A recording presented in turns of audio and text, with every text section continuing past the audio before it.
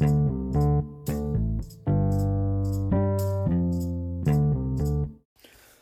welcome to Manage Your Money, and this is episode number 62, and we've been talking about savings. But on the last episode, I said there's one big problem with being a good saver, and that's what we're going to talk about today. So here's a big heads up. Trust me, once you get into the habit of saving, you're going to become a magnet for people who don't save. Usually family and friends, okay? And once you have money, it seems that the letters ATM magically appear like a huge neon sign over your head.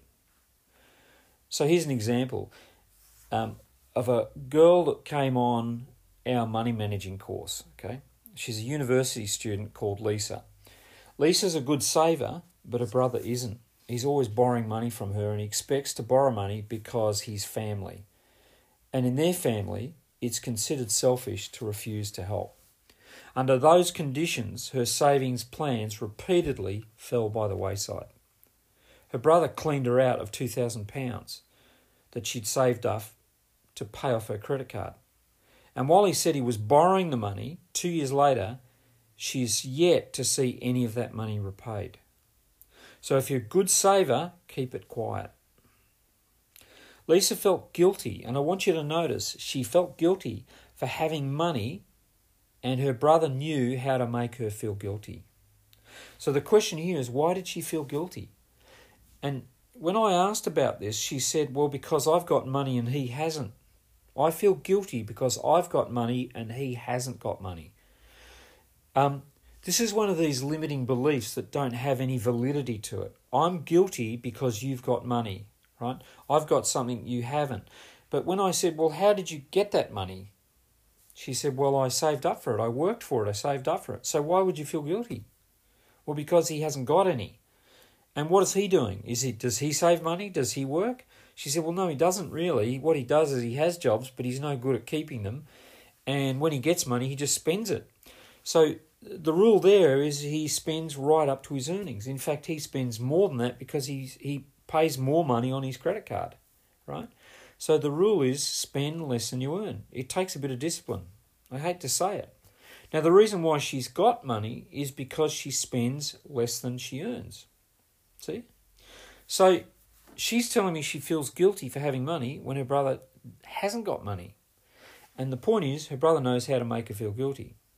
So for her, saying no felt like a betrayal. Her brother Jason pouted and he yelled and got angry. He just told her, I've got to have the latest Xbox game and new trainers. And he even begged and pleaded her to help him pay his rent.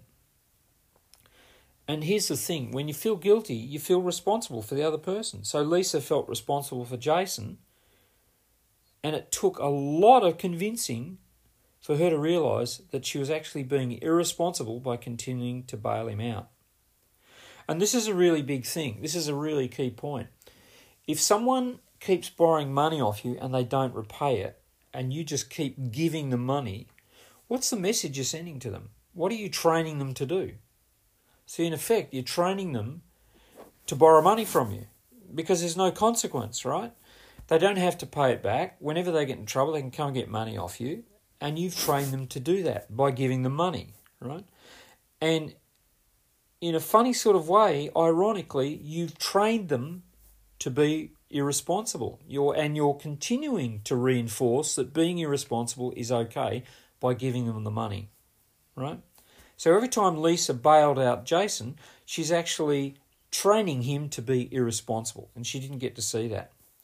Okay, so here's what happened. Lisa no longer lends any money to Jason.